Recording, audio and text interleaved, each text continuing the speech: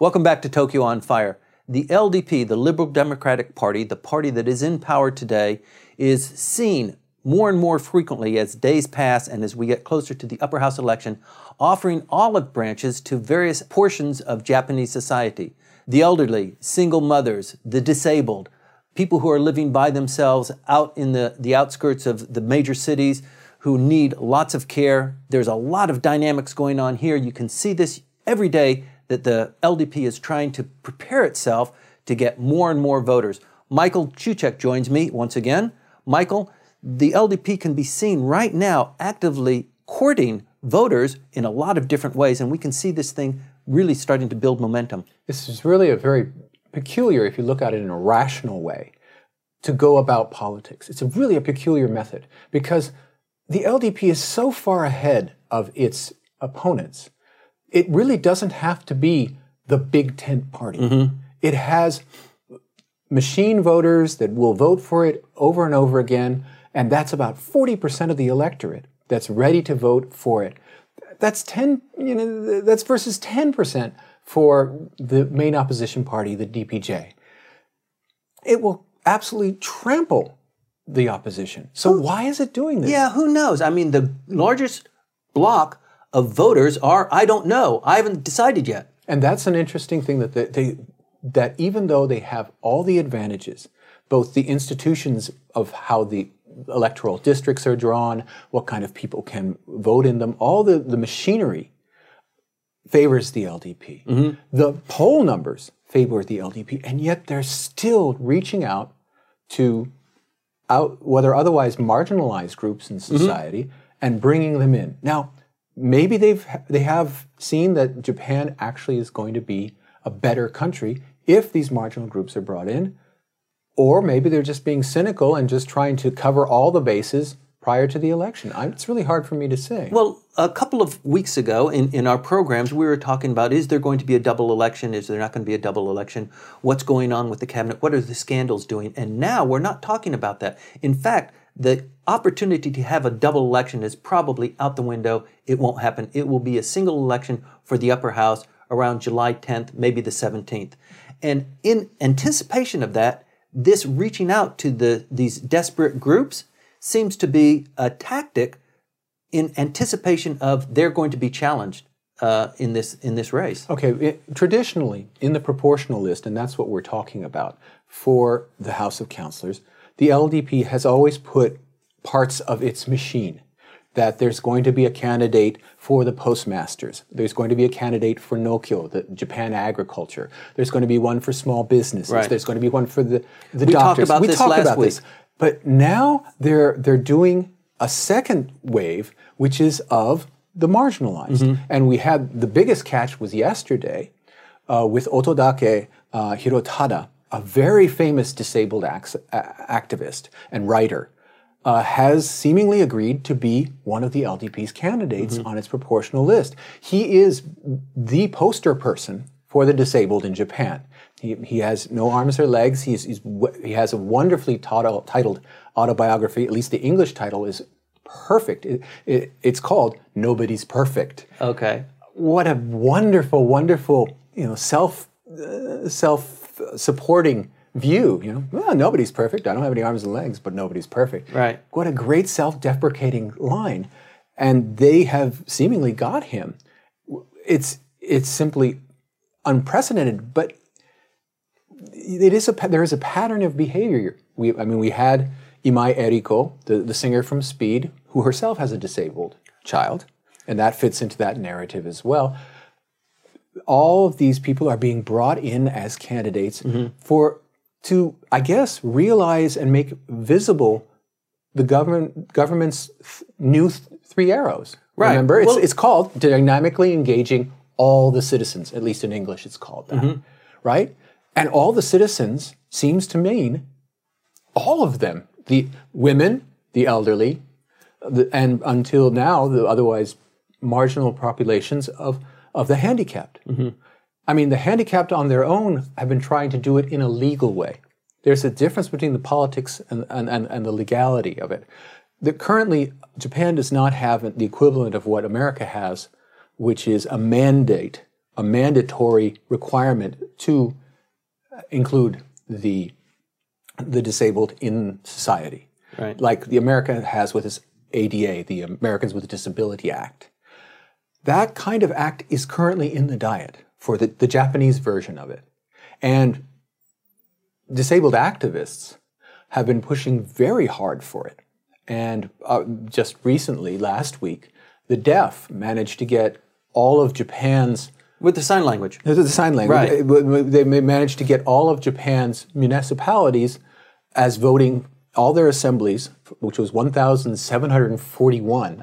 That shows real organization. 1,741 municipalities, all of Japan's municipalities, have voted saying that sign language is a language and deserves special treatment. Mm-hmm. That's putting a lot of pressure on the government to pass this Disabilities Act, which, seeing how it's played out in other countries, has both positives and negatives. Well, this Disability Act deliberation will go into the next session, the next 2017 session, which starts after April, right? Well, the disabled really want it now. Sure. And I guess you can see sort of Otodake's appointment as sort of a sweetener for we're going to be putting this off, mm-hmm. because that's a cynical view, I'm sure. But nevertheless, you see, okay, we're not going to go for the act this Diet session, but here you'll have your own representative. And that's the way they've always worked. You know? Everybody gets a representative through the proportional list. Okay, well, we talked about the kind of unique aspects of the upper house election, the proportional representation, and this kind of attracts people who have a national appeal, writers, sports figures, right. Movie stars, that sort of thing. And I think it's really putting rubber where it matters for the prime minister, because he is reaching out. He is trying to dynamically engage. But I think they're not really running a lot of due diligence on some of the candidates that they're surfacing as fitting, for example, female, disabled child, great songwriter, and... you're talking about Ima Eriko, yes. Yes. So It looks like she's fallen out because they didn't quite do the due diligence, but they're really trying to feed this pipeline. Well, they have... again, they don't have to do these things, but they're doing them anyway. But that's a signal, isn't it? That really is a signal that we should watch, because it tells us things about what their psychology is and how secure they feel about where they're going to be in July 10th. But the thing is, when you have everybody on your team, I mean, if you're completely inclusive as a party, you're the biggest tent of all because everybody's underneath it, then what is your goal? What is your purpose? Where are you going with that? Mm-hmm. Weber said that the duty of the politician is to fight. If everybody's your friend, you're not fighting anyone.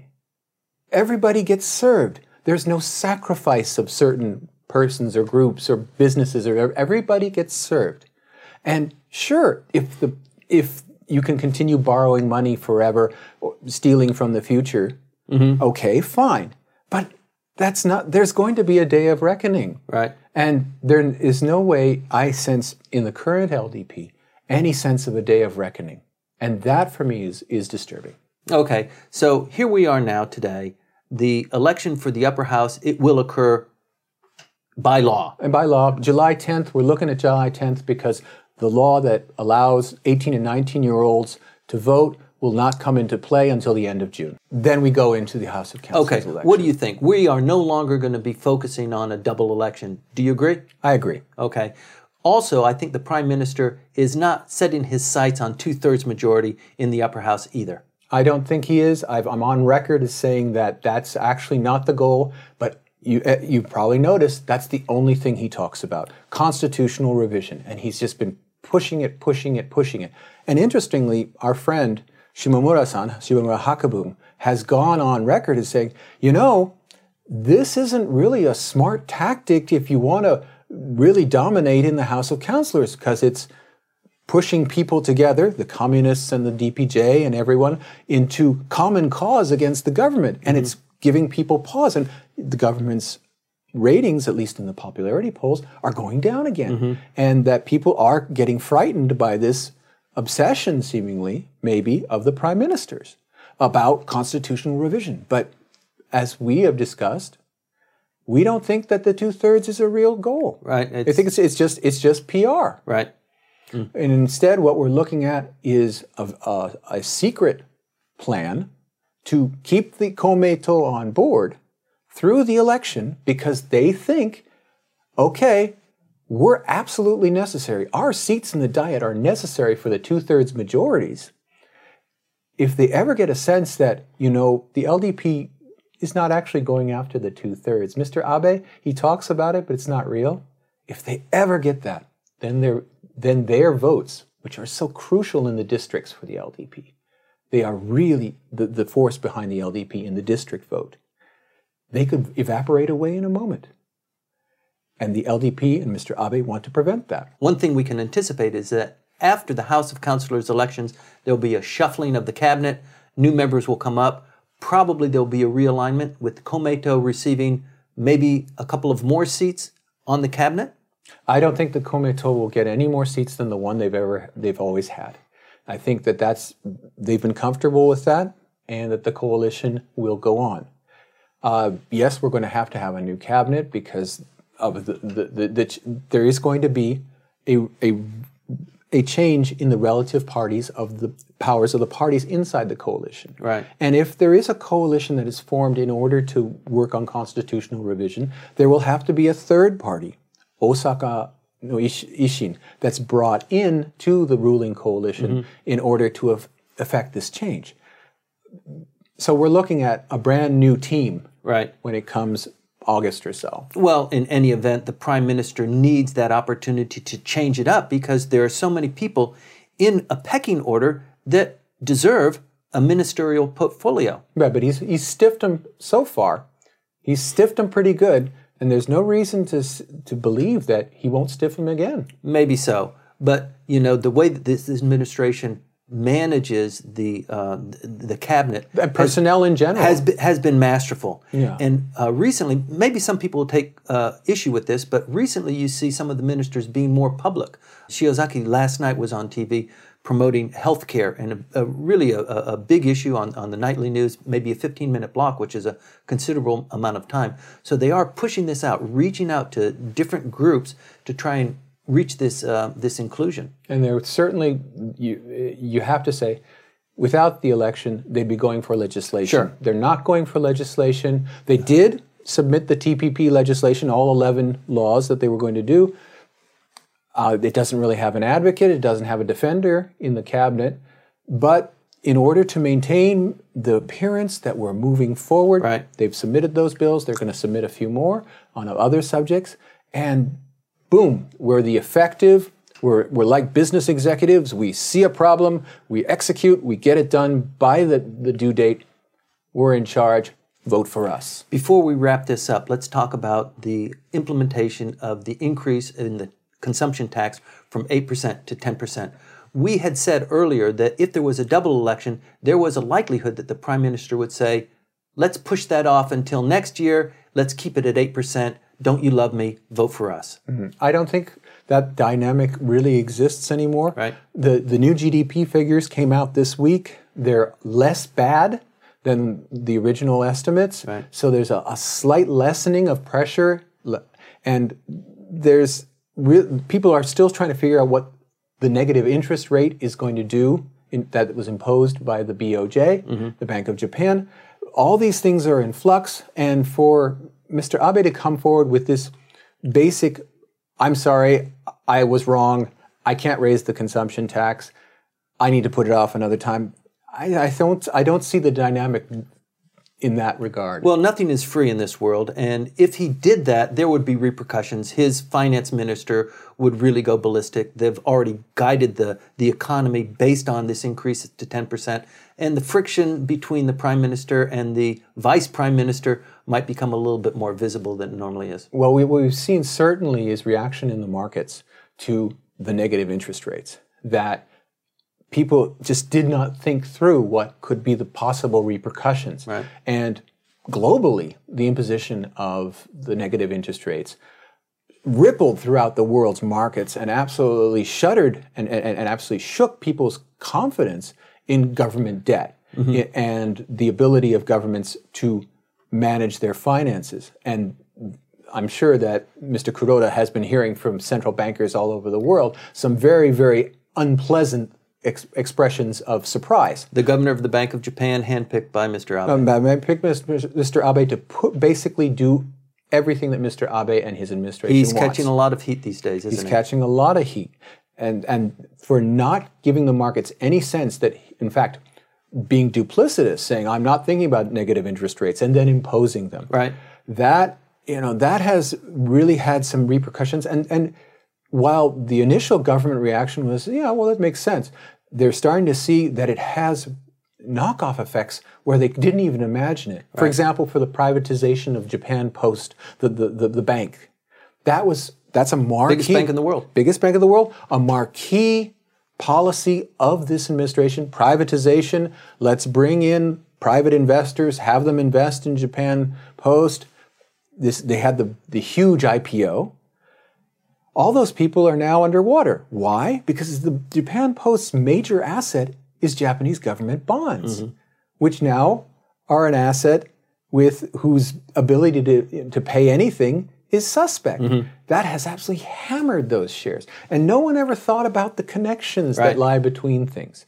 So Mr. Abe and his team have to be thinking, wow, if we don't go through with this raising of the consumption tax, what are the knockoff effects? Right. We didn't anticipate at all negative interest rates, and they're still just the ripples are going out in all directions. We really have to be careful about this, and I think that this is the first time really that we have had a sea change within the administration, that they've pushed the accelerator pedal as far as it can go, and that anything they do from now on can have negative effects just as much as the positive ones that they can foresee. Right.